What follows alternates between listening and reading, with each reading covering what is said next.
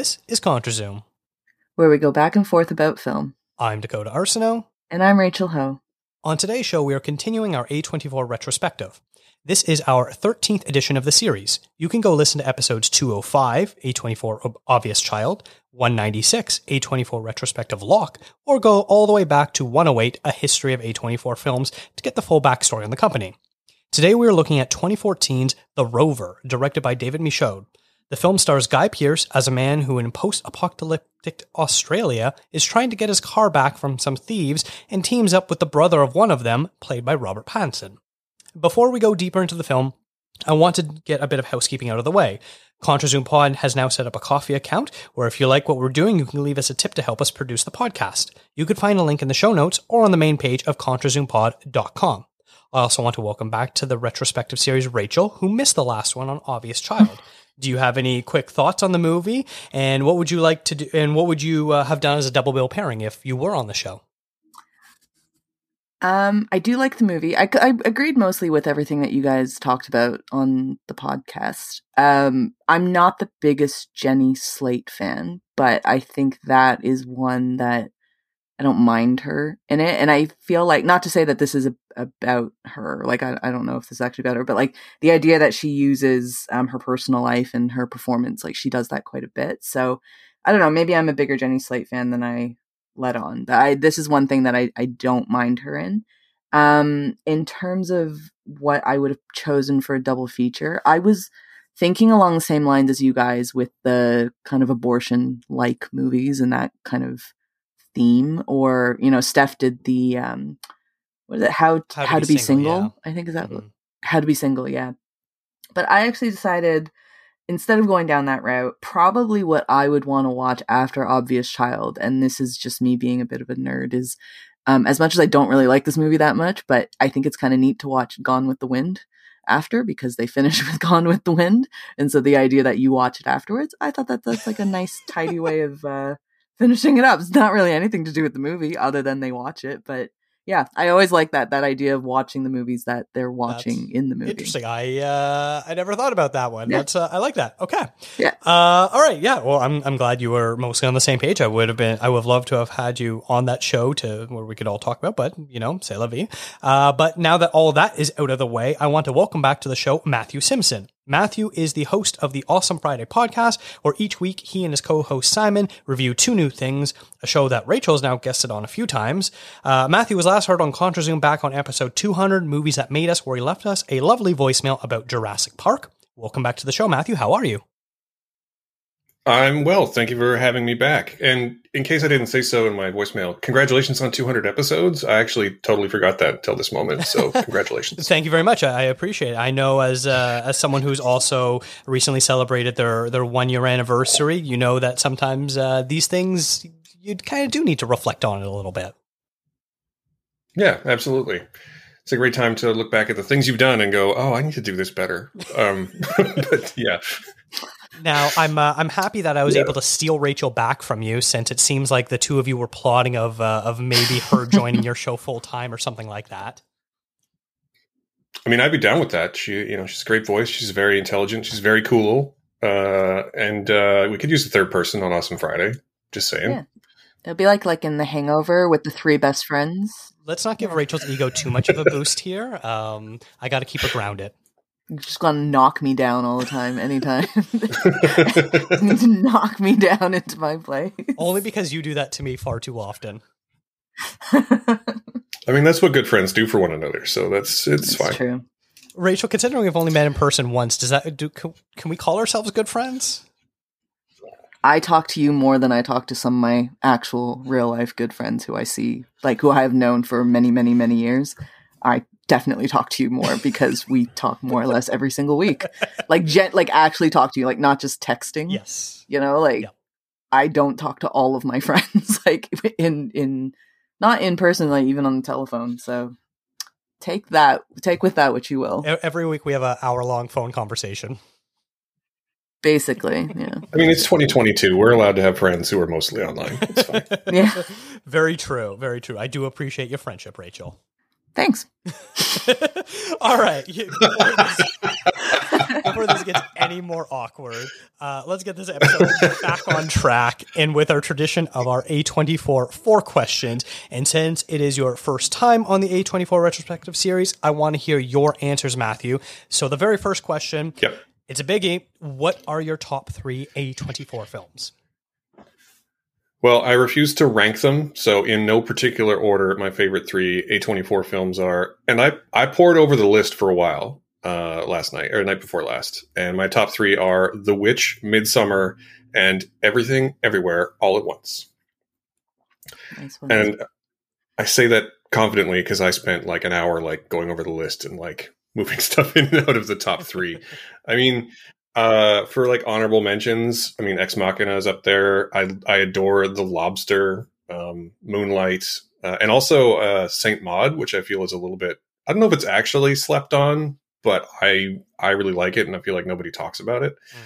But yeah, I think the Witch and Midsommar in particular, and then this year I think Everything Everywhere All at Once is probably the best movie of the year so far in my estimation. So yeah, that's fair. Easy one to keep in the list. I just want to point out, you chose 3 films that are all female-led films. Which I noticed that too, actually. Yeah, that's just pretty cool. Considering that A24 gets like the reputation for being kind of film bro-y, like a little film bro-y, so that's kind of nice. Yeah, but it's art house film, bro, so that's fine. True. I would agree. I think Saint Maud is slept on quite a bit. I don't think I don't know why. Maybe it was because it came to North America a little bit late. Like it kind of got caught in the weird, in the COVID situation. Cause I know it got released in the UK in 2019, but then it kept getting pushed back to get to North America. So I wonder if it's because we weren't all on the same page at the same time about that movie, but I think it's really underrated though. I think it's amazing. Yeah, I think maybe that, and also I think when it did come to North America, if it had a theatrical run where I could have seen it, I don't remember that being an option for me. Like, it pretty much went straight to on demand. I think they just did a digital release. Yeah, and you know that as much as I appreciate being able to watch movies at home, that does sometimes have like a cost in terms of like fanfare, right? Like yeah. And if I remember correctly, when it did come out on digital, it wasn't like it was going to a streaming platform. It was going to like VOD services. So like, something like Prey popping up on Hulu in the US or Disney Plus here. It's like, oh, great. This is super easy. I already have Disney Plus. I can watch Prey. Whereas like a movie is like, oh, you have to, log into your iTunes account or go into Amazon Prime and go to the section where you actually have to buy things and stuff like that. It's probably a lot easier to skip over a movie that's not instantly at your fingertips if it doesn't come out in theaters. Yeah, and or costs money at all. Yeah. Or extra money at all. Yeah. But I like your top 3. But it is a great movie. Yes. I haven't seen it yet, so I can't really comment on it. I'm going to wait to watch until we get to it, which is going to be several years down the line. But I like your top 3, and I feel like I'm gathering data for all the responses, and once we finish up the series or whenever I decide to do it, I'll release the data, and I'm pretty sure your 3 picks are probably going to be like 3 of the most common ones. Obviously, Everything Everywhere just came out, so it wasn't on the earlier ones, but it's now popped up, I think, on 2 or 3 people's lists, including your own, and The Witch and Midsommar is basically on almost everyone. Almost everyone has one of those movies on their list, if not both of them. So I think you have like what I would sort of consider the current top 3 A24 films. You just called Matthew a basic bitch, basically. There. No, I know. I don't know how to feel about it. But you're saying I have good taste, so I'm going to choose to take it that way. Yes, I'm saying that your taste is lining up with the rest of our esteemed guests that are also movie lovers have also picked. I choose to interpret it that your esteemed guests have the same taste as me. Yes, they're all basic. All right, let's move on to question number 2. What was your introduction to A24? So I was thinking about this question, and I don't really remember how the other people have answered it, but I have 2 answers for it. And if you're talking about just the first film that I saw that was an A24 film, the answer is Spring Breakers, which I saw in theaters when it came out in 2013. And that movie is nuts in the best way possible. I think Harmony Korine doesn't make many good movies, but that is one of them. If we're talking about like, when did I start being like, oh, A24, I should start paying attention to this studio very specifically, then the answer is the year 2016, in which The Witch, The Green Room, The Lobster, Swiss Army Man, Into the Forest, and Moonlight all came out, which I think is when we all started paying attention to A24. Really, I mean, 2015, the year before, they had Ex Machina and Amy, which won an Academy Award, and Room and Mississippi Grind, all of which are great films. But I think 2016 was the year that we all sort of went, oh yeah, this place, they have good taste. We should watch their movies. Yeah, I would say it was basically in response to those 2015 movies, because like I remember watching Ex Machina and loving it, and I don't remember if I saw the logo or not. I probably did. And then it was like when a new movie came out, we'd be like, oh yeah, this is the distributor that also handled Ex Machina. I was like, oh yeah, I like that movie. And they're like, oh yeah, I recognize a couple of the other ones. So I think you're right that that's probably the timeline where most people became pretty cognizant of them, in the sense of, I recognize their name and I'm going to purposely now seek out their movies. Yeah, and even like Ex Machina, I distinctly remember when Ex Machina and The Room, noticing their logo and being like, oh, I've seen that logo before, and thinking about films like Under the Skin or A Most Violent Year was one that I know I didn't actually really connect with, but I distinctly remember watching it in theaters. And just remembering that they, at least noticing that like these films all feel the same. Oh, and they have a same production company. That's interesting, because, we don't generally fawn over production companies the same way we do over, say, directors. So I think they occupy an interesting space in the film world anyway. I always find that the interesting bit about A24, and probably a thing that is people can be critical about A24, is that it is weird that we all get behind a company versus a single person, because they do a wide variety of movies. But I think all of us can agree there is like a certain vibe that A24 movies have that we all enjoy. But it is weird that, myself included, like that we all are so gung-ho for a production company or a distribution company. Like I guess Disney maybe is the only other one where a lot of people are like, oh, Disney or Pixar, like I want to watch the new Disney, the new Pixar, that kind of thing. But it's odd. It is an odd thing, I think, that we love a corporate organization so much. Yeah, I only think it's weird because they're not necessarily the same sort of cultural superpower that Disney is. Like they're a big movie company at this point, but they're not like, they don't own 40% of culture like Disney does. But I think it's, at least in terms of like the film Twitter of it all, I think we tend to buy into auteur theory. And you're right, A24 films all have a very specific, recognizable vibe. And lots of auteur filmmakers make lots of different kinds of films, but still have a very specific and recognizable vibe to their films too. And I think it just holds true that way. They tend to, they produce movies and they acquire movies, and they seem to have a really good eye for movies that fit the vibe they want to put forward. And I really like them for it. But you're right. It is weird that we love it. We love, it's capitalism, but it's weird that we love this company so much. Mm-hmm. And I think in the past, there have been people that follow the studios closely and distributors closely about what type of movies are released. Obviously, this is like now getting into like a subsection of our niche interest.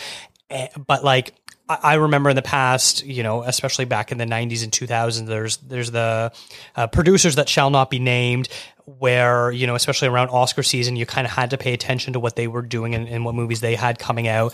In recent years, Bleecker Street was a pretty popular company. I know Neon, we talk about Neon, they're sort of similar in the A24 milieu. And in the last year or so, really seem that they've sort of been upping their game as far as what releases they've been getting.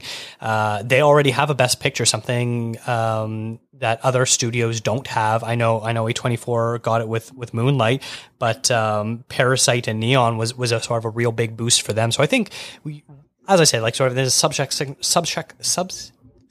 of a subsection. some people really do follow along with these different distributors and producers and things like that. And so there is that niche there, but it really is, A24 is, the name brand of it all. Yeah, that's actually a good point about, and I'm going to just go ahead and not name them, but Miramax in the 90s was definitely something that, like, you saw that logo and you're like, oh, this is probably going to be good, or at least this is probably going to win some Oscars because they had a really good marketing team. Mm-hmm. So yeah, maybe it's not as new as we tend to think it is. Maybe it's only novel because the movies are more uniformly good. And probably amplified because of Twitter. Yeah, for sure. Got to remember film Twitter. It is an echo chamber. It really is. All right. Let's move on to question number 3. What director, dead or alive, would make a good A24 film? I thought about this question for a long time, and I was tempted to just be like Hitchcock, because I think Hitchcock would actually be a good answer. But I was thinking about it, and who I think would make a really good A24 film is Jonathan Levin. But I hope you're familiar with his filmography. You're going to need to expand here. I'm quickly Googling, but you need to. So Jonathan Levin is the guy who he often works with Seth Rogen. He directed 50-50 and Long Shot, and The Night Before.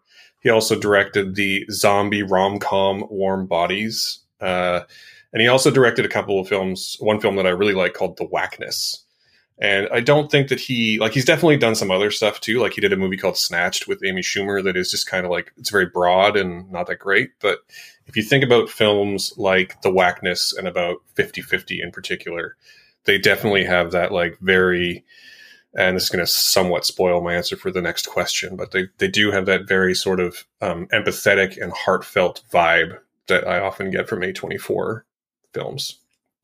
I like that answer. I only ever watched 50-50. I only think I've watched 50-50 from him.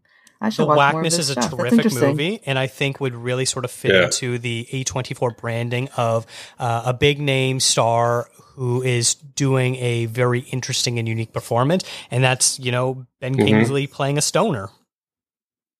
Yep. And honestly, like, I don't know that it would make a good A24 film, but Long Shot is hilarious. Like, it's a hilarious movie. But it also has a genuinely great performance from Seth Rogen and also from Charlize Theron.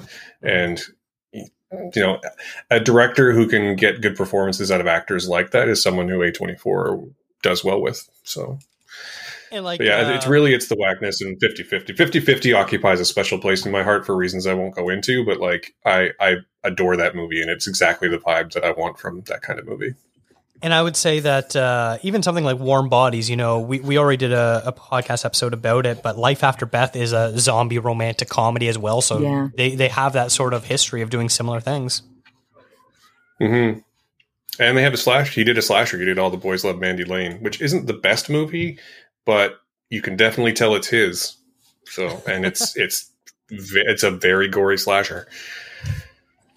Awesome. Well, I really like that answer, and I don't think that's one that's ever going to be repeated. So I appreciate coming up with a really original one. Well, thanks. And then the last question, you hinted at it already, but what makes an A24 film for you?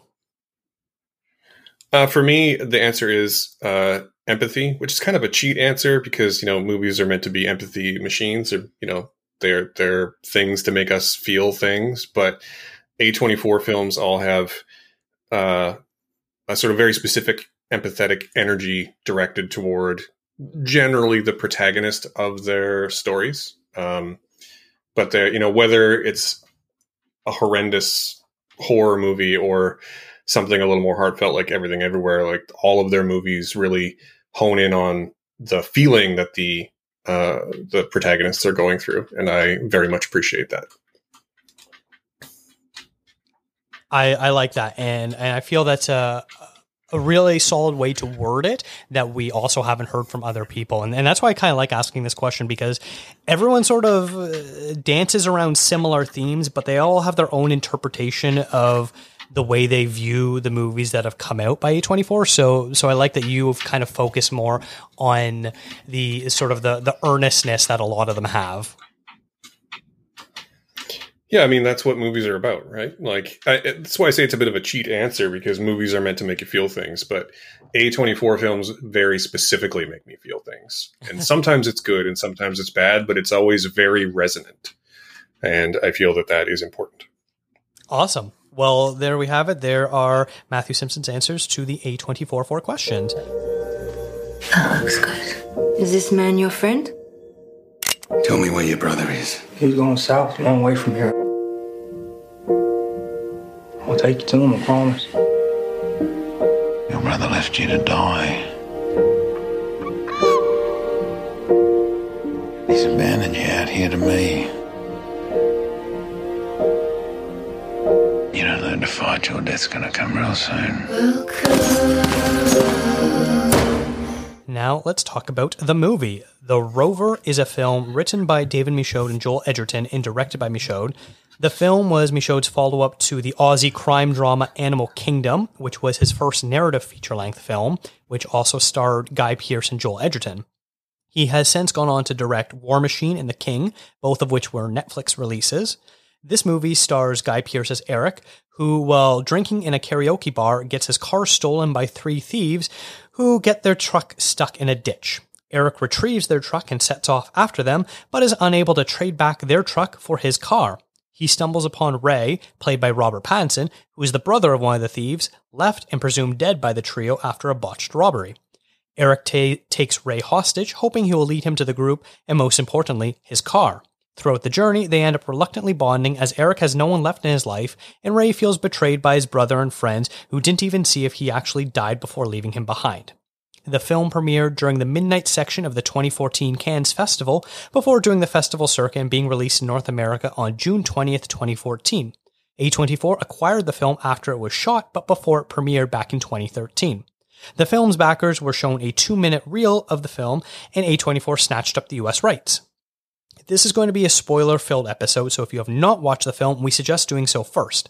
I think the starting off point for our conversation should be that this was Robert Pattinson's first film post-Twilight, and despite him previously being in films like Cosmopolis and Water for Elephants, this film was really seen as his big breakthrough post-Twilight, and it slowly allowed him to gain steam to fully leave behind the Edward Cullen character, to the point where he is now considered one of the most exciting actors working today. How did his deeply sad and empathetic performance work for you two, and did his accent work hinder your appreciation for his acting at all? Matthew, let's start with you. I thought he was good. The only thing that was distracting about his accent to me was that I thought it was a little weird that he was from the Deep South when the movie's set in Australia. And also that he's meant to be brothers with Scoot McNairy, who, I mean, I think he's trying, but he just does not have the same accent as his, quote, brother in the movie. So they didn't share a lot of screen time, so that's good. But long story short, I thought he was good. I thought his accent was a weird choice, but I was sort of on board with it, except in those few scenes where he had to be on screen with his, quote, brother. Rachel, what about you? The accent I thought was fine. I agreed with Matthew, though, or I do agree with Matthew in present tense, that it feels weird that it's like a Deep South accent in presumably Australia. But then the thing is, though, I watched it years ago and then I rewatched again the last few days. You can actually hear, like, everybody kind of has a different accent in the movie, because I think one of the original criminals, he has more of a South African accent. Mm-hmm. And Scoot McNairy, I don't know what he's doing, but it's not a similar accent to what anyone else has. So I think that we maybe made an assumption. No, but actually he at one point talks about Australian dollars. Yeah, it's definitely Australia. Yeah. I don't know, but I found it, like, I took it kind of the second time around watching it, that because it's post-apocalyptic, we have just an amalgamation of different people who ended up in this spot for some reason. Because one thing I like about the movie is, like, they do a good job of not really explaining anything about how they got to this point and how the world got to this area. But in terms of Pattinson, I really like him in this. I went down like a weird rabbit hole with Pattinson after I realized he wasn't just the Twilight dude, and I was like, oh, he's actually a good actor. And so I like ended up crushing through his filmography, and this is one of the ones that I watched, and it's impressive. And I can imagine that if you were a really big Twilight fan and it just like that franchise finished and it was such a big deal when it was done, and if you loved him, which so many people loved him, and you went to go watch like the next thing that he was in, and this was what you went to go see, you would probably be very either impressed or really surprised, and not in a good way. Like you'd kind of be like, oh, I thought he would do more of not the glitter vampire kind of thing, but you'd think that he would be more like leading man kind of, not this. But I think that I think people talk about him, Daniel Radcliffe and Elijah Wood in the same way, in that they've all done their franchises and now they've picked up and just done really weird stuff, but they're really, really great at the weird stuff. So I big fan of Pattinson no matter what he does now. Yeah, I think that's a really good comparison to both Radcliffe and Wood, because they really have all sort of taken the same trajectory. Obviously, Elijah Wood was the one that really set it off. He didn't have the same teen heartthrob status that both Radcliffe and Pattinson had, but you can definitely see the parallels where they're like, well, I went from, a $1 billion franchise. What do I do next since I now have all the money in the world? I don't know, do stuff for me, do stuff that's interesting. And I almost feel like, I don't know about you two. I don't want to put words in your mouth, but like, me, I would always think about like, if I was an actor and I got to choose what projects, I want to do the weird stuff, the fun stuff that you don't see every day, where like, as much as I, really like, a Tom Cruise or Denzel Washington or something like that, where I'm just like, guys, maybe you should play a different character once in a while. Don't just play yourselves, or Will Smith, like just do something different. You don't have to be the quote unquote leading man in everything you do. Now, I know Denzel definitely does have a history of doing different stuff, especially earlier in his career. So that's maybe not so great of an example, but I hope you understand what I mean. This sort of quote unquote leading actor where they sort of stick in their lane of like, this is what I'm good at. This is what people like. I'm sort of staying in it. And I really appreciate that Pattinson has done his damnedest to be like, I'm not going to be pigeonholed as Edward Cullen anymore. I'm going to do a good time. I'm going to do a Lighthouse. I'm going to be Batman. And that's not going to change anything about the rest of my career. So I really like where he's done. And it's sort of easy to look back at The Rover and sort of see how that was the genesis of being able to move forward, because his character isn't particularly intelligent. He's mocked for not being smart a few times in the film. He kind of babbles a bit like a baby a couple times. He isn't quite mature. He's got a whole bunch of different things going on, which I really appreciate this depth that he brings to it. And then there's like two scenes in particular that he really brings this well of emotion and really opens himself up and makes himself vulnerable, that I super appreciate it. So overall, I really love it. And I don't know, this is me now being able to be like, oh yeah, I'm a fan of Pattinson, going back and appreciating it, because I don't know if at the time, if I would have seen it when it first came out, if I would have maybe necessarily felt the same way.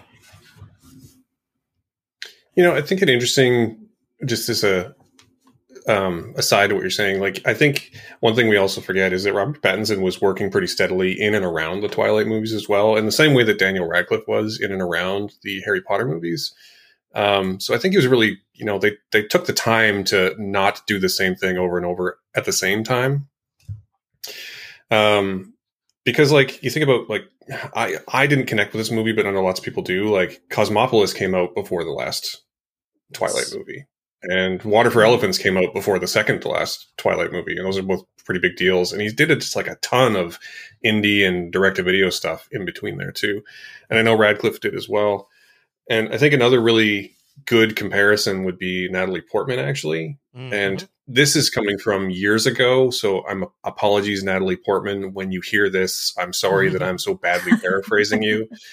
But I do remember very distinctly reading an interview with her where the interviewer asked her, like, why do you do Star Wars when you could do stuff like Black Swan? And she was like, Star Wars lets me do Black Swan, was basically her answer. Like, every time I do a big franchise movie, and then I can do a bunch of other stuff that I want to do. And I was like, oh yeah, it's a business. I get it. Like, it's a job, and you gotta take the big paying jobs to do the small paying jobs, I guess. That used to be a really popular quote from George Clooney back in the day. Clooney, I think he was the one that first said, like, one for them, one for me. And yeah, some people have turned on it a little bit to be like, just do what you want, man. You're George Clooney. But it shows like even George Clooney felt like he had to do some things that maybe he wasn't so into, or, you know, hopefully he was. I don't know if he was into Batman. He probably wasn't, but, you know, he has always been able to do like the really big ticket stuff and then gone away and directed his little things and done his little movies. And that's arguably one of the biggest film stars that we have, especially for our generation growing up. Yeah, I mean, for every peacemaker, there's a good night and good luck, right? It's just the way it works. I really like Pattinson. I was a little confused by his accent. I wasn't sure what it was doing until I looked it up afterwards. I was like, oh, he's doing a deep South accent. Okay, that makes a bit more sense. Mostly because for a lot of it, I couldn't really understand him. And that's probably actually a credit to his acting ability, where I didn't need to understand all the words he was saying to understand what emotions he was trying to get across and how he was feeling. I think he was that strong of an actor in this film. But yeah, I just sort of assumed that he was struggling with the Australian accent, and that was the best he can kind of come up with. It wasn't until later when I was doing the Wikipedia research, I'm like, oh, he's from the deep. Oh, that makes so much more sense now. Okay. I still don't understand what he said, but it makes sense what he was doing. You know, I don't remember. I like where that I read you this, thought but he was. Sorry, I was going to say, I like that you thought he was trying an American accent or an Australian accent, and this is what came out. Like, I enjoy that you thought that that's what was going on. I mean, there's rednecks in Australia too, so. Yeah. Yeah, you can always tell an Australian accent because the last syllable goes up. You know, I'm going to shoot you in the head. You know, it's that kind of thing. Very, very true. Wow. I was going to say, I've read somewhere, and I don't know how true this is, but I've read somewhere that lots of British actors do Southern American accents because it's easier for them. And I don't know how true that is, but it does sort of make sense that the sort of more sing-song nature of like a deep Southern accent would, especially if you have a thick British accent, that makes sense to me. Yeah, probably doing a bit of a drawl and like elongating your words as opposed to like over enunciating your words, like, which not all British accents do, but like if you're a proper British trained actor, you obviously have that enunciation skill, and so probably being able to slow things down and drawl it out is probably why they are able to gravitate towards the Southern accent. Yeah, especially if you have like if your natural accent is like, say, I don't know where Pattinson's from, but if it was like Welsh or Northern or Liverpool or something, where it is a bit of a sing-song accent, the Southern drawl would, I think, be like, it just feels, as a person who badly imitates accents all the time, it's definitely an easier transition. Well, you've already given one accent, so I'm hoping to do some more. Well, there's one thing I know about doing accents, and it's you don't do it in front of the people who have that accent. And Simon's not here, so. One interesting about Pattinson I always found with his accent work is he said he's never used his natural accent in any movie. Like, even when he's playing another British person, he's never used his actual accent in any of his roles, which I thought was really interesting. That is really interesting. I wonder if, because he became, famous fairly early on, obviously I think he was probably in his early 20s by the time Twilight happened, but he'd been acting for a while. I wonder if because he was young enough, he was able to sort of mute his accent a little bit, kind of in the same way that I know Christian Bale had to relearn his accent because he spent so much time not speaking in his native voice, that maybe it sort of changed and he doesn't really have the same accent he probably used to. And it's true, you listen to him in interviews and he doesn't sound like any character he's ever played, mostly because he's played Americans. But the few times he has done British roles, he doesn't really sound like his normal speaking voice. And I wonder if that's almost a bit of a put upon accent now to maintain his roots. I think that must be so weird for actors to, like, you don't even really know how you sound anymore. Like, you don't have an actual speaking voice, because you're messing it up with all these different accents that you're trying for different roles. I always think that must be the weirdest thing in the world. I think it's a perfectly natural thing at the same time, though. Like, not to harp on my podcasting partner, but he's lived in Canada for like 15 years. And when he goes home to the UK for any like the time and comes back, he's basically unintelligible for about a week. I mean, I'm pretty good at British accents, but like, you know, when him and his family come back from England, like my wife basically needs subtitles. It's pretty funny. So continuing with the movie, Rachel, you sort of touched on it a little bit about this world that they inhabit. And I'd be sort of curious to hear your thoughts on how the world building actually works for the two of you, because we get very little information. And when we do get it, it isn't really a clear answer. Like, who is paying the military, the soldiers, and who is running the military, and for what purposes, and why do they not accept Australian dollars anymore, but they'll accept American dollars, even though conceivably society has collapsed basically everywhere?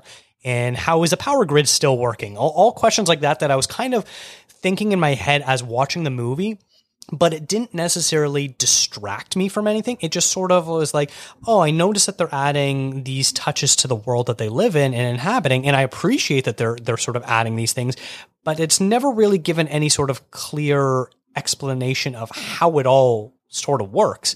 So I was wondering, was any of that a hindrance or distraction, or did it just sort of help you get immersed into this world? I like the ambiguity. I think it, oddly, I feel like it helps make the world a bit more complete, because I think that when you try to fill in those details, that's when it will fall apart a little bit more, because logically maybe some things just don't make sense. Whereas you leave it really broad, then because there's just so many question marks, nothing can really puncture the world building, as it were. So I much prefer that for a movie like this, to just leave it really vague, leave it up to the audience to decipher however we want to interpret it, whether or not we kind of go really deep into this is why we think it happened, or you just leave it and say, I'm fine accepting the fact that I have no idea what the hell's going on. And I'm more that, like, I'm fine not knowing why the world is the way it is. And it helped me sink into it much easier, though, and much better. Yeah, I'm with you. And for one reason, and that is that to the story, the reasons the world collapsed don't matter. That the world is collapsed is definitely a part of the story, but the how and the why don't actually matter. It doesn't impact anyone in the story at all. So I kind of appreciate that they left it out, because it doesn't matter. It's just, you know, if you could put that stuff in and it would just be and we'd be complaining about an exposition dump. Yeah. Is what would be happening, right? Like, absolutely. Like, why did the world collapse? Who cares? Why do they accept American dollars and not Australian dollars? Well, maybe the American economy didn't collapse quite so much, but the answer is it doesn't actually matter. It's a good point. Like, I feel like in a lesser movie or a lesser version of this movie, you would have one character who is kind of like is the audience, right? Like, they play the tourist role, that everything is going to get explained to them. In terms of like, hey, what's going on? Like, oh, they just woke up from a coma or something and they need the whole world explained to them or something like that. Yeah. So I think in a lesser version of this movie, that definitely, probably would have been the case. I mean, a lesser version of this movie probably would have started with like a voiceover at the start being like, it's 2017. The world's economies have collapsed. That's very true. You know, like, And I feel like we almost get Michaud winking at us a little bit, because there's a scene in the movie where Guy Pearce has to fill up his truck with gas, and he goes to buy, and they're like, oh yeah, it's $50 for gas. And he goes, all right, cool. He goes, no, American dollar. He goes, it's all paper. None of this really matters anymore. What are you talking about? Who cares if it's Australian or American dollars? And he's like, nope, American dollars only. And like, there's a bit of an argument. You're like, yeah, this is really stupid. Why are they only accepting American dollars? And then all of a sudden Pattinson pulls up and he pulls out this giant wad of American cash in his wallet and like just starts throwing it around, because it doesn't matter. It's paper money. And you sort of realize that like, oh, this money, he probably like, we see at the beginning of the movie, there was some sort of, we're led to believe that there's some sort of botched robbery or something like that, and that's how Pattinson ended up getting shot and left for dead, that sort of thing. And that's probably where he got this wad of money, where, you know, it really doesn't matter. You go into any abandoned building, and the first thing you do is you pop open the cash register and you go, oh yeah, look, there's a couple $100 in cash here. Great, I can now use this as currency. But then you start thinking of the machinations of it all, and it's like, yeah, it really doesn't matter. Why are you not trading, useful goods for other useful goods? The sort of original bartering system before currency replaced whatever we were trading for. But I think Michaud does wink at the audience a little bit and be like, yeah, I know it's a little ridiculous, but this is the world that these people live in. I mean, not to be that guy, but the real reason why they probably accept American dollars and not Australian dollars is for that scene, so Robert Pattinson can show up and be like, I have a bunch of American dollars, and it can show that they are bonding. Yes. Yeah. That's the reason. Yeah. And do you believe this is something that is not really discussed in the movie at all? If I'm remembering correctly, do you believe that Robert Pattinson and Scoot McNairy's character came to Australia before the apocalypse happened or afterwards? I don't care. Really? Okay. Doesn't matter. It doesn't matter. Okay. It was just one of those I don't believe it has questions that I thought of. Yeah, I mean, I don't begrudge you the question. I just don't think the answer matters. Like, as with the collapse of the world, all that matters is that they are there. Mm-hmm. I mean, functionally speaking, I would say that maybe they came before, because if America's economy hasn't collapsed as much, then why would you go to the more depressed place? But I mean, functionally, it doesn't matter. So it doesn't. Yeah, that's my answer. I actually really like that question because it got me kind of thinking. I think I would like to think, anyways, that they have come after, and the reason for that is something really shitty happened in America. And that kind of leaves a whole other set of questions of like, what does the rest of the world look like? In a sense, your question, Dakota, opens up the world of what happened in every other country. And why is it that they're in Australia? You have a variation of accents going on there right now. Like what happened to the rest of the world that made Australia somehow no offense to Australia, I'm not saying that they couldn't be the last ones to survive, but it's like, why Australia? Why did Australia be the one to survive in a sense? Yeah, that's a good question. I'm with you. I'm more with you now in that, like, sure. If you want to dig into the world, like what did happen in America, why would anyone want to leave that in a post-apocalypse? But the answer to that might also just be like, there's a lot of guns in America and shit's going to go south really fast. So yeah. I don't know. The more I sort of think about it, I think the rationale, other than it being a plot device, the use of American money, it's sort of similar to, a lot of countries. You can go anywhere in the world and basically everyone in the world will accept American money as is. Like it's basically a tender that is pretty much good everywhere. The closest thing after that would be the British pound. So much so that like some countries don't even make their own currency. They just, American dollars is their currency. That's just what it is. And so I think maybe that's probably what it is. I don't have any sort of a deeper thought or reasoning behind it. But that's sort of where my mind drifted to a little bit. That's interesting though. I like that kind of question. Yeah. Good. Well done. Mm-hmm. If I did have to point out a minor flaw in this movie, I feel like gun dealing 101 is if you're trying to sell guns, don't have the guns loaded when you're selling them.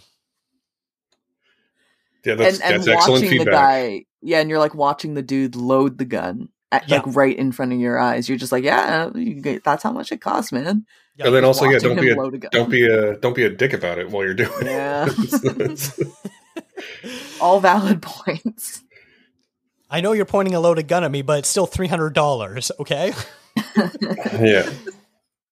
I did like that scene. Like, it's a bit weird, but I did actually like that scene because I mean, the shot kind of comes out of nowhere, and maybe not nowhere, but like it definitely hammers home that like, oh, Guy Pearce is a man with whom not to be fucked, and also like totally willing to just straight up murder someone to get his car back.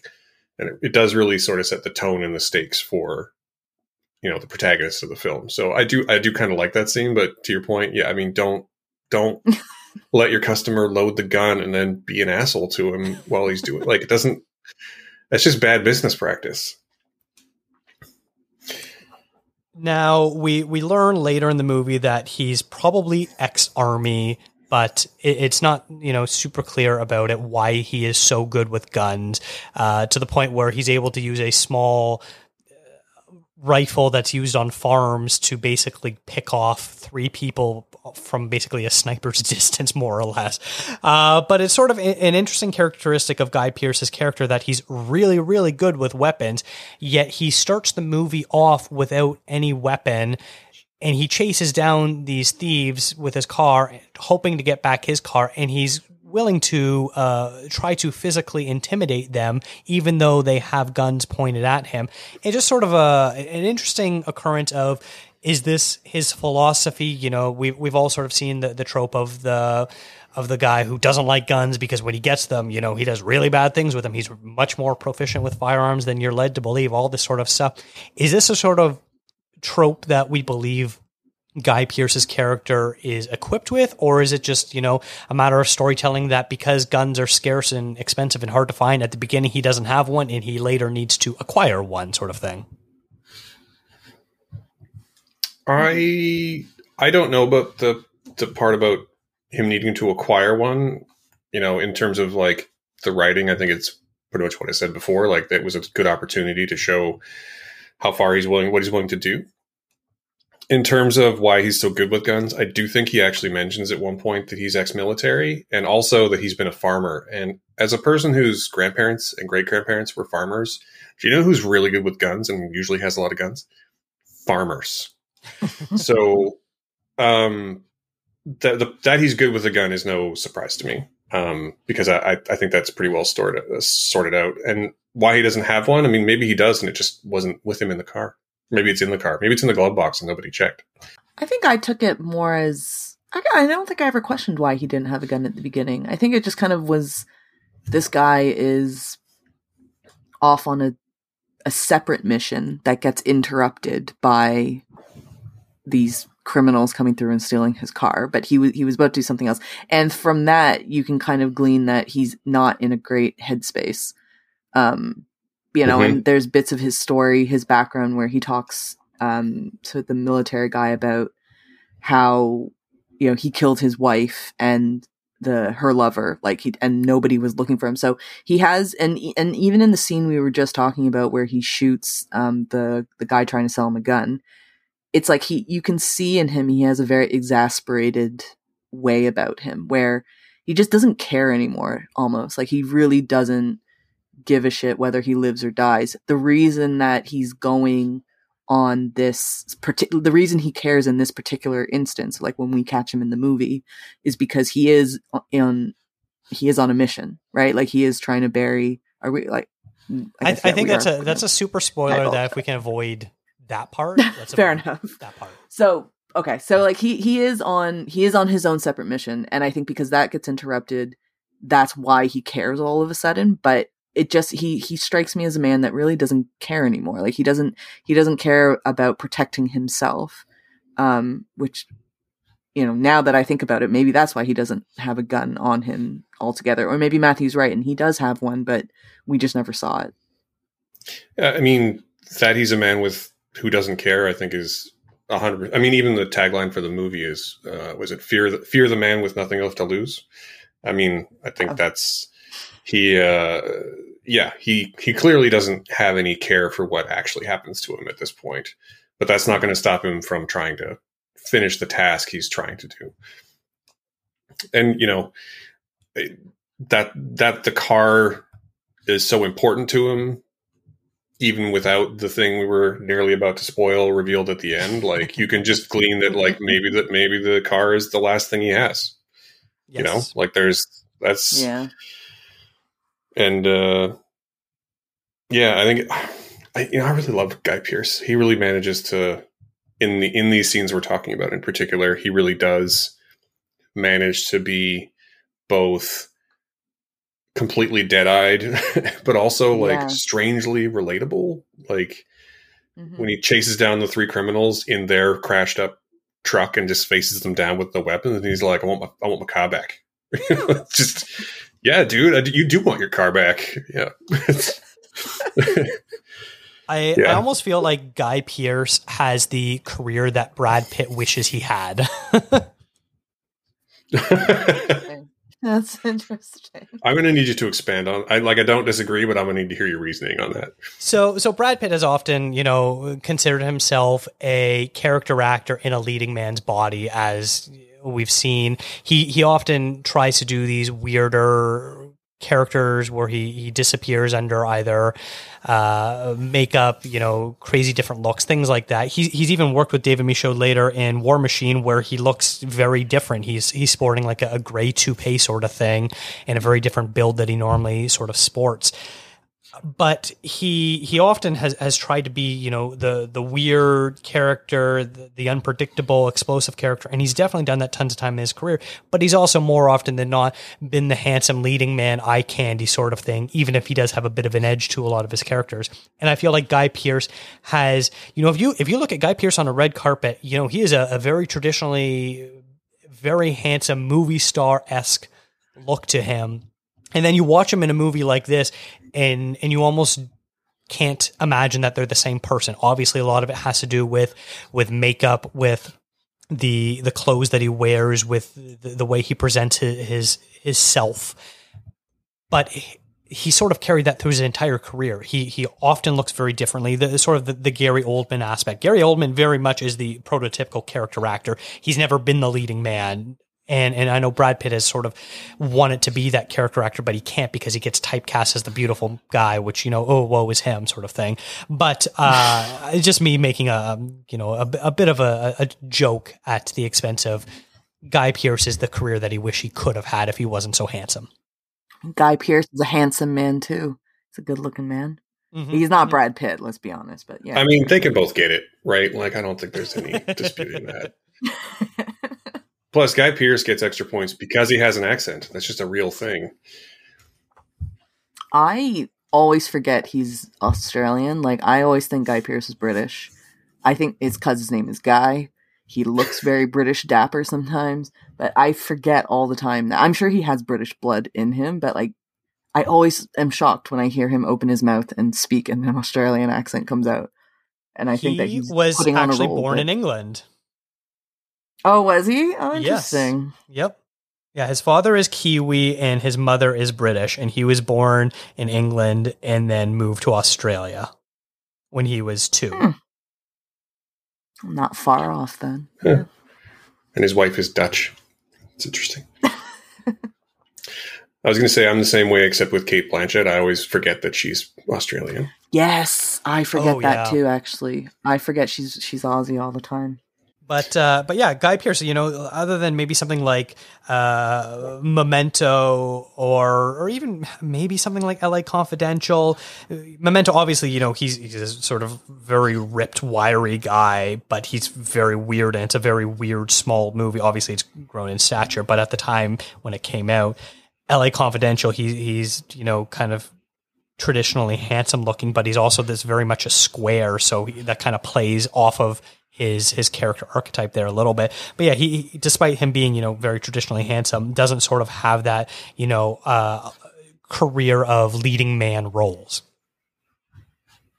But I don't know. That's just a little thing that I sort of noticed with him. He definitely wasn't necessarily like as shoehorned into it as guys like Brad Pitt, or a more recent example might be like Ryan Reynolds, who are like, oh, you have piercing eyes and a square jaw. Like, let's make you the hero of a dozen generic movies. And he didn't get that quite as bad.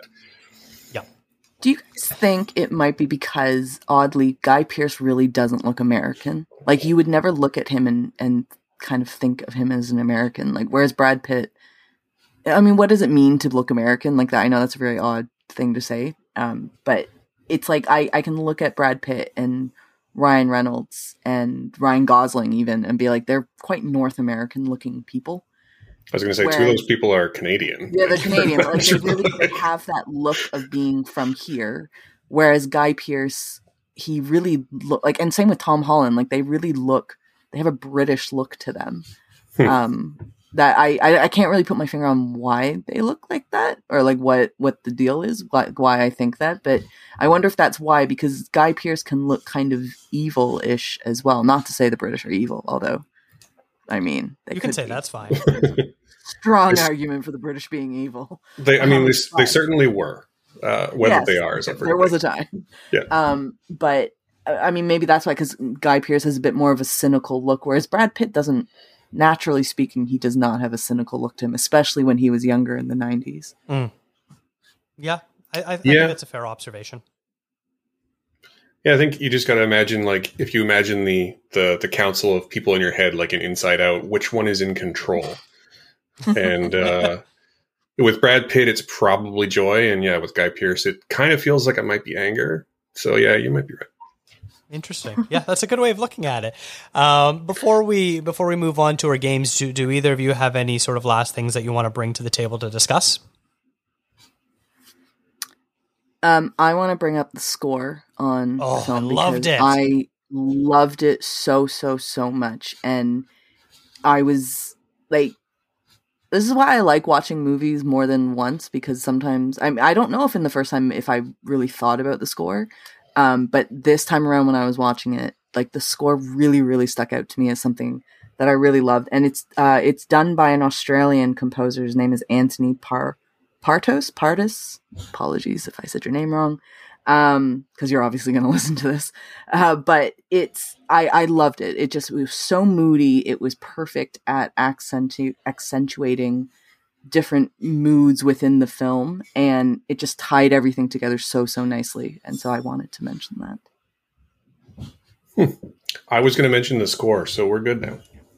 Excellent. Yeah, I really love the score too, and it's not very often where that's mid movie being like I'm really digging this music. Who did this? Yeah. And I'm gonna throw a name out there. I know Rachel's not gonna get it. I don't know if you will or not, Matthew. But the music sort of reminded me of a Canadian band called Godspeed You Black Emperor, where they are. Are you familiar with their work? Yeah, I don't listen to them, but I definitely know them. Okay, so they're an instrumental group. They mostly do what's called post rock or drone music. It's long sustained notes, very dissonant, off sounding at times, but then can also hit those moments of bliss and beauty. In watching this movie, I was like, I know it's an Aussie movie, but like, did anyone involved with Godspeed You Black Emperor do the music in this? Because it sounds like it could be perfectly in place with one of their albums. And obviously it's not, but I still found a connection there that I really appreciate, and one that I was like, I'm really sort of digging the vibe that this music is adding to this movie. It's making it, it's creating the post-apocalyptic world that we can see on screen. We get the tension, we get the unease, but there's also sort of a little bit of comfort in, just accepting your fate and that sort of thing. It's out there, just not that out there. I dig it. It's a good comparison. I should definitely listen to more of Godspeed You Black Emperor, but yeah. I recommend it for you. I don't recommend it to Rachel. I couldn't even repeat the name of the band to you right now. Like, I can't. That's a really long band name. And also, never heard of them before. So their album titles I'm are sure even they're longer. great. I'm sure they're great. Yeah, their album titles are insane.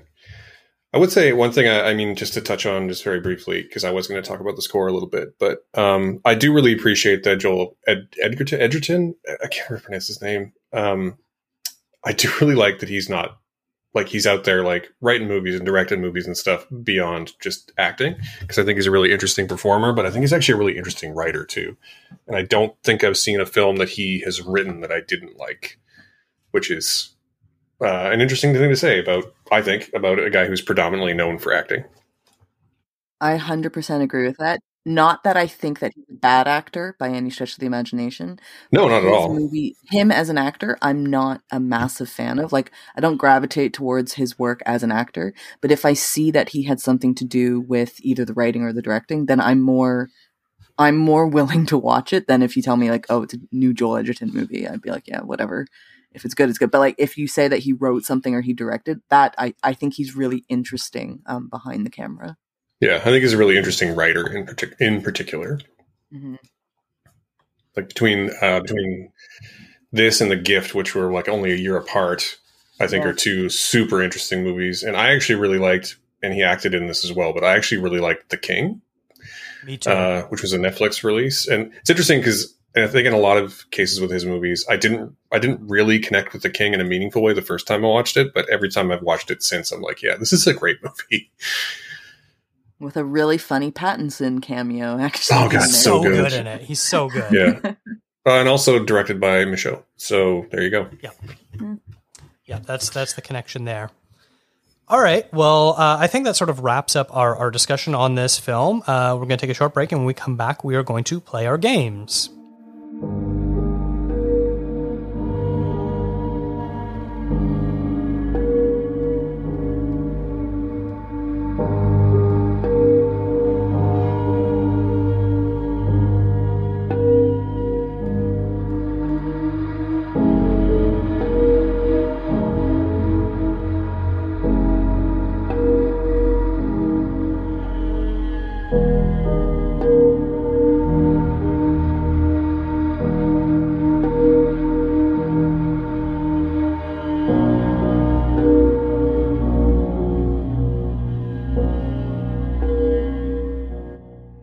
So we are back now, and as always, we've got two games we like to play in this A24 retrospective series.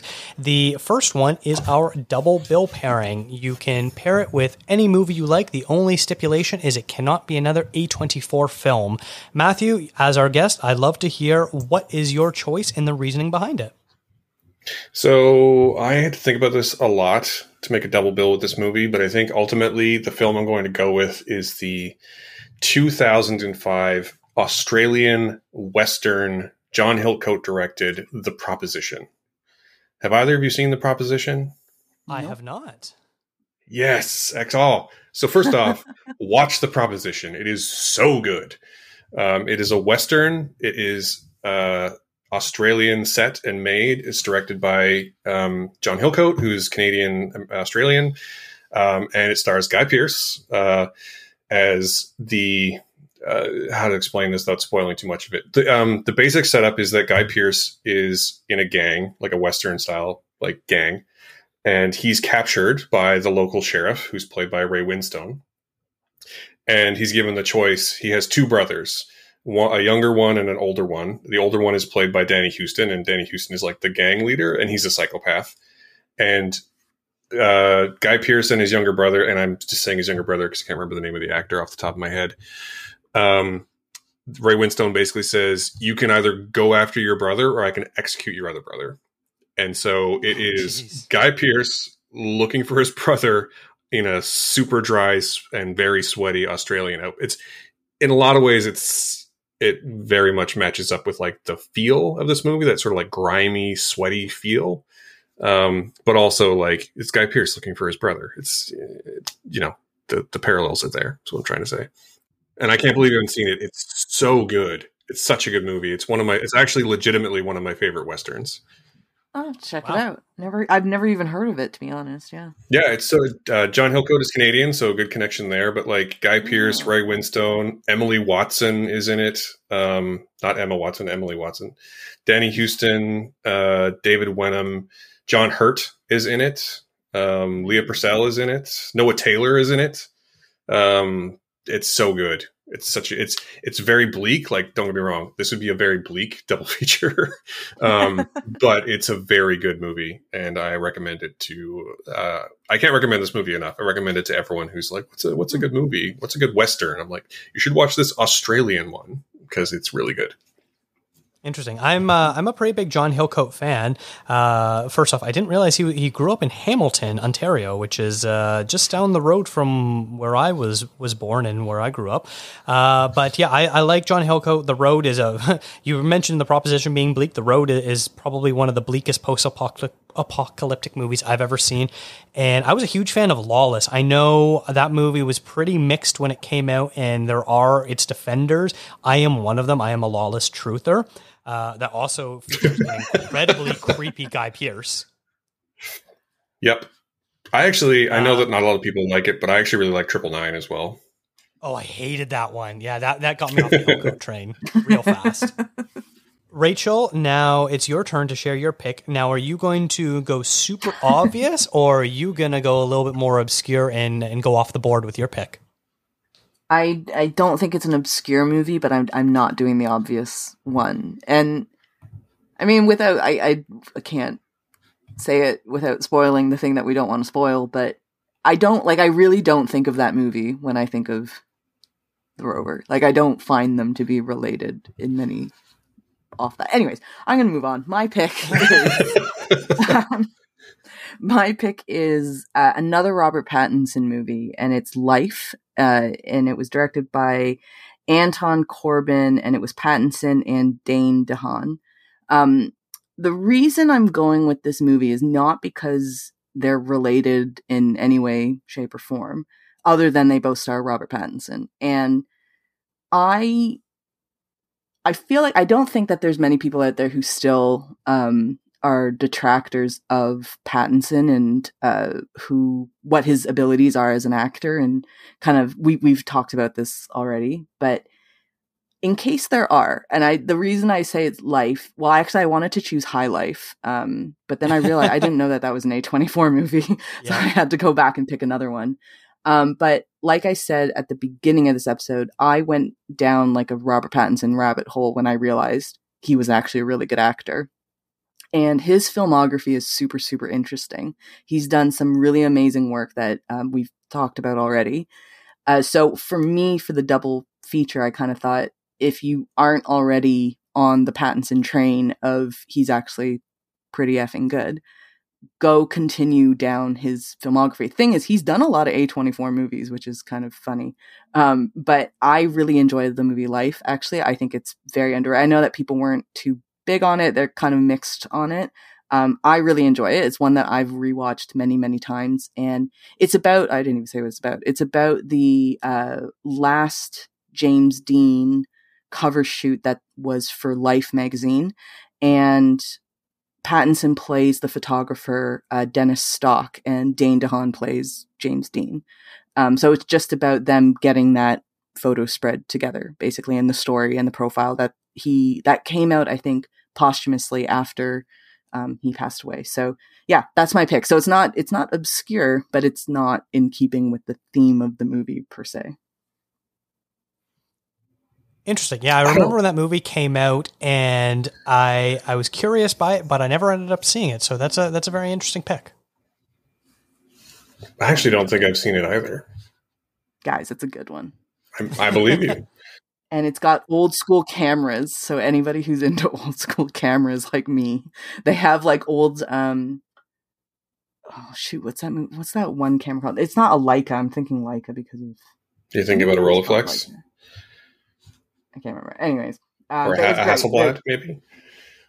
I know, but it's like they do the cool like 50s aesthetic, which I always really enjoy. And Pattinson's great in it, just as he's great in pretty much everything that he does. So yeah, it was just one of those moments for me of like realizing I'm an idiot, and actually he is not just a vampire. He is so much more than a vampire. And so yeah, so in case anyone out there who still thinks that he's just a vampire, though I think after Batman, nobody really thinks that anymore. Even though that character's kind of a vampire? Yeah, but he was like emo vampire, you know? Yeah. And I guess you could argue what's the Twilight character's name? Edward. Is he emo in that? He's yes. Like, I feel like they're all emo. Yeah, he's kind of emo. Yeah.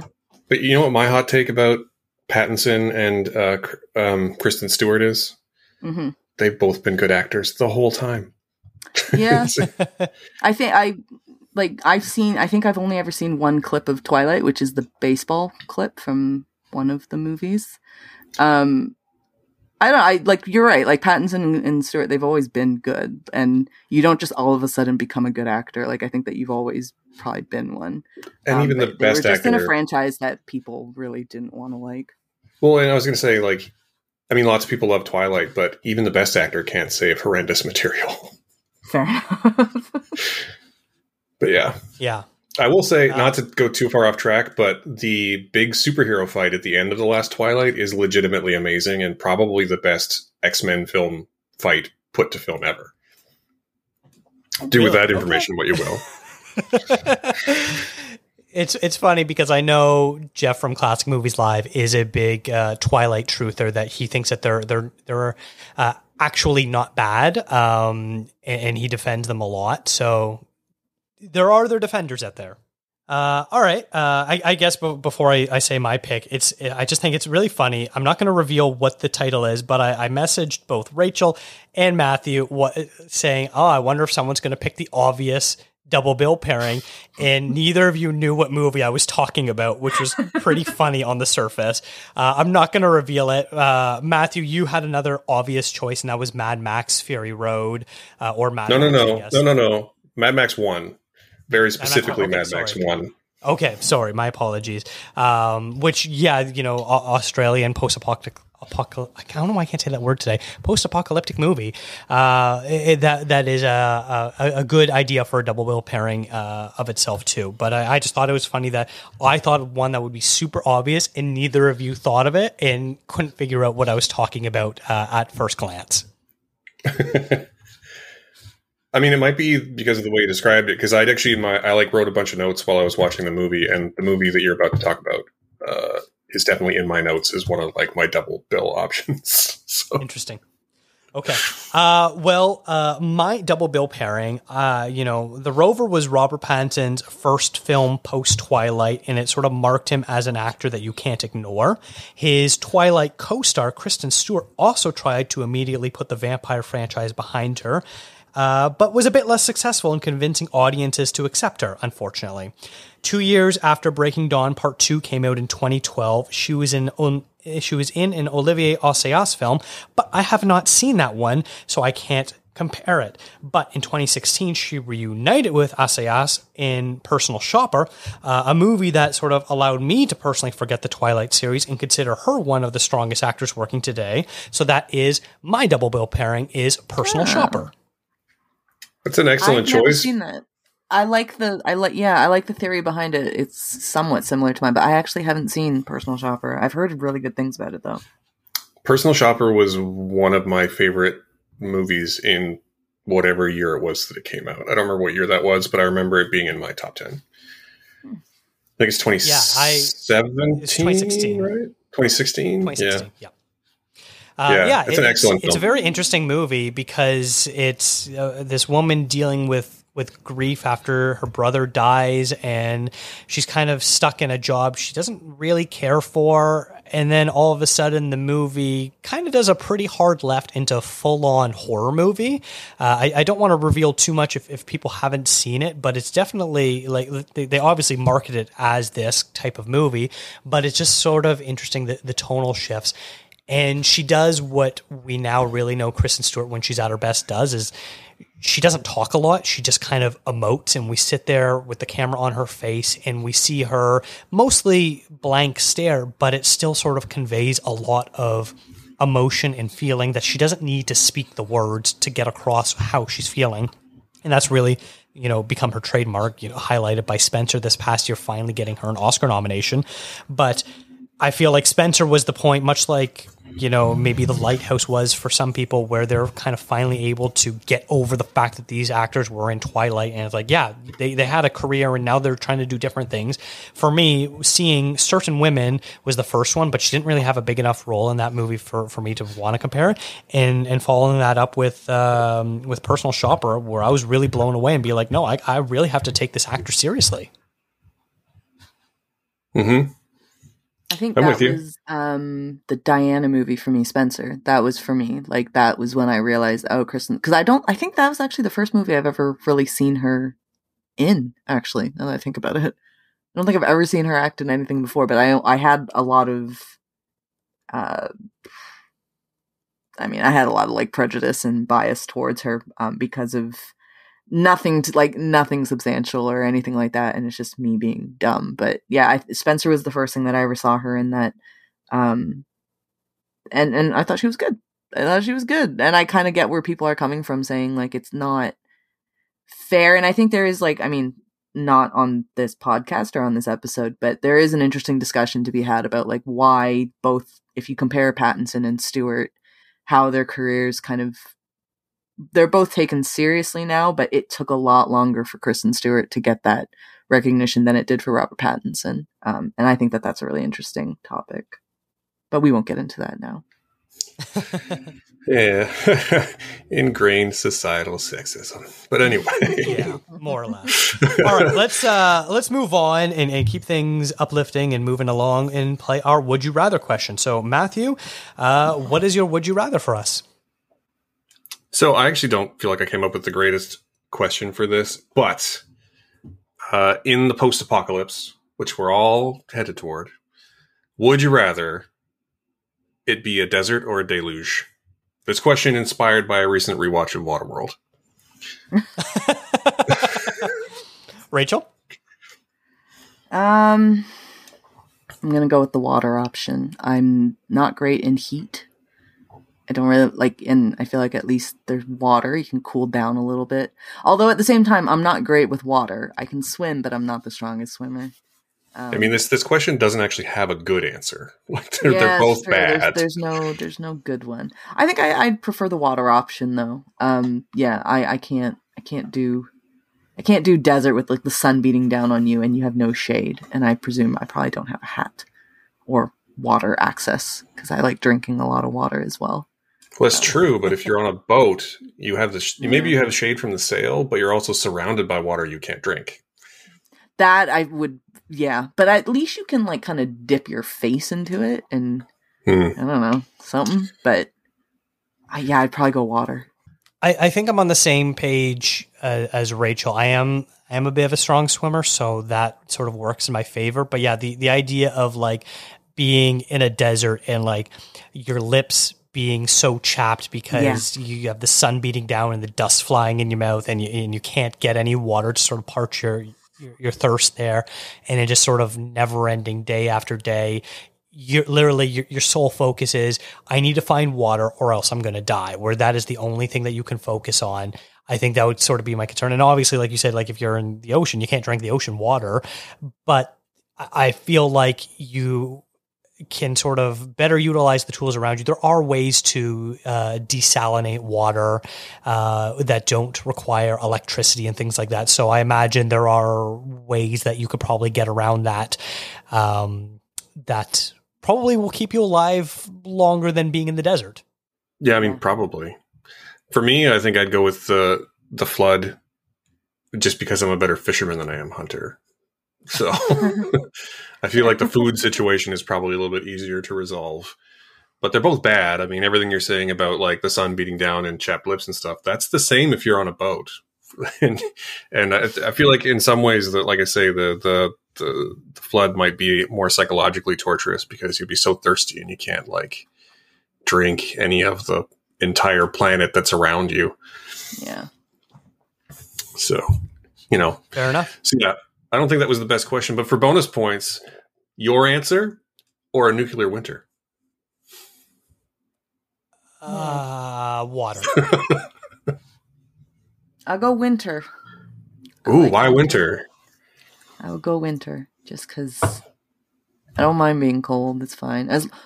Okay. I would assume if I don't have the proper gear, I would just die really quickly. Like you would just. Well, die. that's true. That's true in all three cases, though. Yeah. Yeah, fair, but I feel like actually a winter death, like a cold hypothermia death.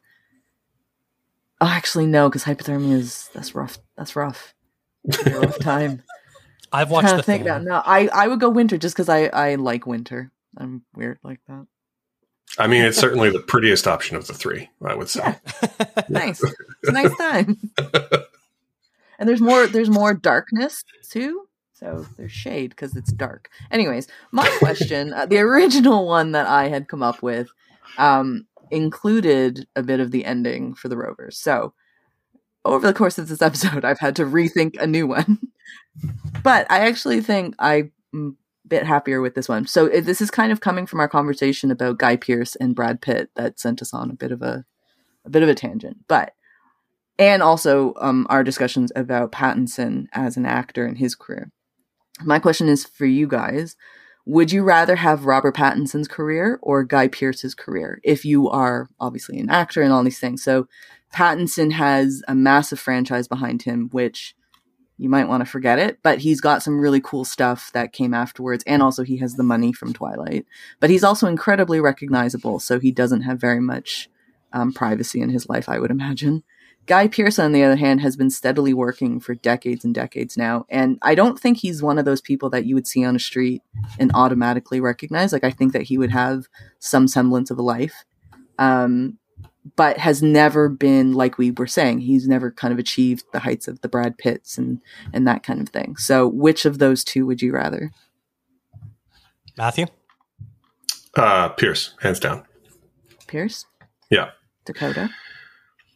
That's actually really tricky because I think you raise good points for both of them.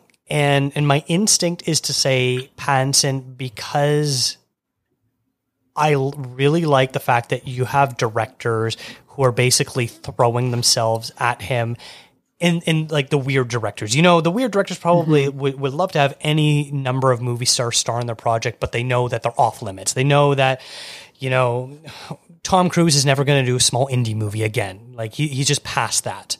Where Pattinson can be the Batman and be in, you know, huge blockbuster movies, but still want to work with the Safdies and want to work with Robert Eggers and things like that. And they can go up to them and be like, hey, I got a movie for you. And he's like, great, don't tell me anymore. I'm in, sort of thing. And so I sort of appreciate his line of thinking. I love the concept of Guy Pearce just being able to steadily work and kind of chameleon himself into roles. But I'm going to say Pattinson. Yeah, I'm going to stick with my answer, Pierce, because, you know, he doesn't have the weight of Twilight behind him, but he's in the MCU, so he does have a franchise. And he, I think, has taken more interesting roles. Not to say that Pattinson is not taking interesting roles. I just think that Pierce has a long history of doing interesting things. I mean, one of his earliest credits is Priscilla, Queen of the Desert. And you know, his big break was LA Confidential, which is one of my all-time favorites, despite, you know, problematic co-stars. And, you know, stuff, you know, when you look through his filmography, for every Iron Man 3 or The Count of Monte Cristo, there's also, or LA Confidential, there's also a Ravenous and a Memento. And, you know, The Hurt Locker, which he's in for like 30 seconds, but he steals every second he's in it. Or even stuff like The King's Speech, again, where she's in it for like 5 minutes total, maybe, but he's so effective in that 5 minutes that for me, he's one of the most memorable parts of that whole movie. And then he also finds the time to do really dumb, fun stuff like Lockout, aka Escape from New York plus Taken in space. You know, it's he has the more, and it's not fair because he's been working for longer, but he definitely has the more interesting career. And so I'm definitely sticking with Pierce as my answer. Fair enough. Rachel, what about you? Guy Pearce. Kind of for reasons you said, Matthew, but also I think when you match up their careers, considering that Pattinson is younger, and so like my assumption would be if he continues on the trajectory that he's on, is that his filmography will be just as impressive and just as interesting as Guy Pearce's when he reaches the same age, whatever. Mm-hmm. But to me, the biggest difference is I would absolutely crumble under the amount of attention that Pattinson gets probably on a day-to-day basis, and I wouldn't be able to handle that. And I always love actors like Guy Pearce. Sam Rockwell's another one who I feel like they work all the time. They are very steadily making a lot of so they're very comfortable, I'm sure, in their life. And they do good work, and they're very much so respected by their peers. They're respected by critics, by fans, but yet they get completely left alone, and they can have their own life as well. So I would choose Guy Pearce just on that basis alone. Fair enough. That's fair enough. Okay. So I guess it's now my turn. So I personally found Robert Pattinson's accent very hard to understand. So would you rather sit down to have a conversation with Pattinson's Ray, or another equally hard to understand character and actor we've mentioned many times in this episode, Brad Pitt's Mickey from Snatch? My answer to this question is yes. and I think, and I know I'm the weird one, but like I don't actually have too much of a hard time with either accent. I think Pattinson's is easier, but I tend to be, I tend to be the one who, like, if I can listen to someone talk for long enough, I can figure out what they're saying. Like, you've seen Hot Fuzz, right? There's that one joke where there's like the old countryman who needs the other old countryman who needs Nick Frost to translate.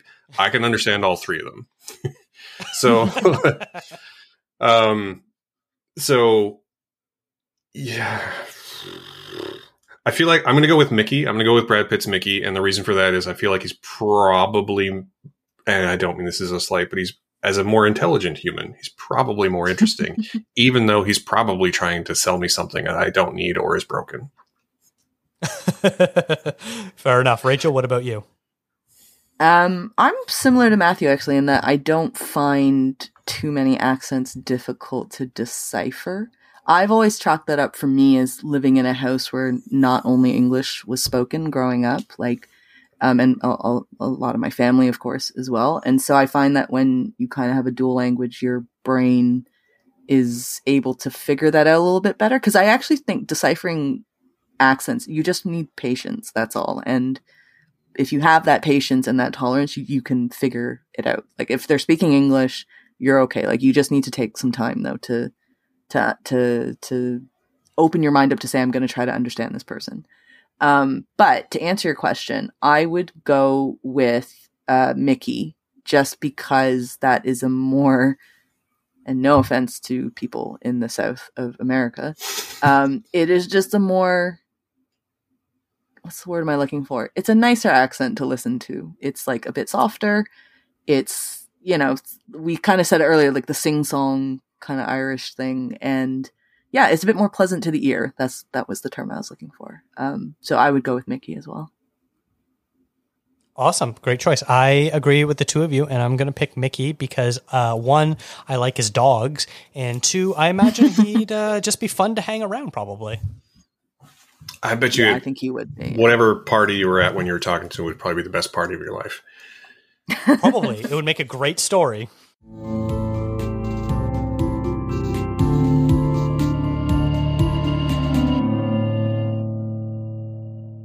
Okay, so that wraps up our conversation on the Rover and our two games that we like to play. Matthew, thank you so much for coming on the show today. Where can people find you and your work, and is there anything you want to promote today? So first off, thank you for having me. Always a pleasure. I hope we can do it more frequently.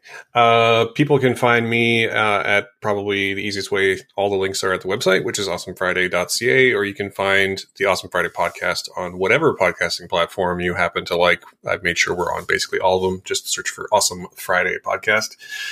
Or you can find me. I'm mostly on Twitter at SmatthewAF.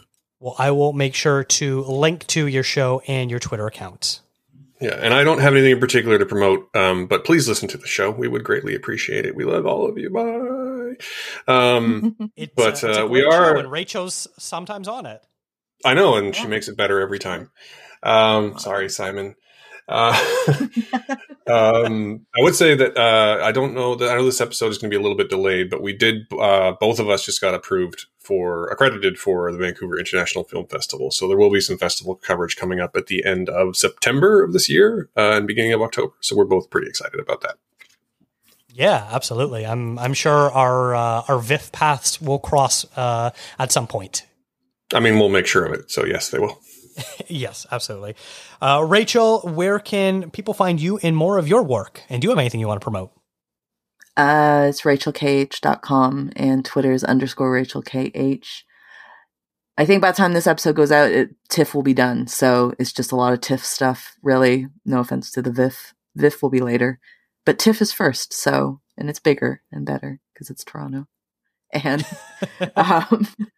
but yeah, it'll just be a bunch of TIFF coverage, reviews, and some interviews that are going to go out, including one that will be on ContraZoom. So, or a couple that will be on ContraZoom. But yeah, so that's what I got going on. That is now in the past, so I'm sure people have listened to that by now. But yes, thank you so much. And you can follow this show on Instagram, Twitter, and Facebook at ContraZoomPod. If you have seen The Rover, let us know your thoughts. Send an email to ContraZoomPod@gmail.com. Thank you to Eric and Kevin Smale for the theme music and to Stephanie Pryor for the logo design. If you like to listen to podcasts on YouTube, we do post all episodes there as well. And if you like listening to the show, consider tipping us on coffee. Thanks for checking us out.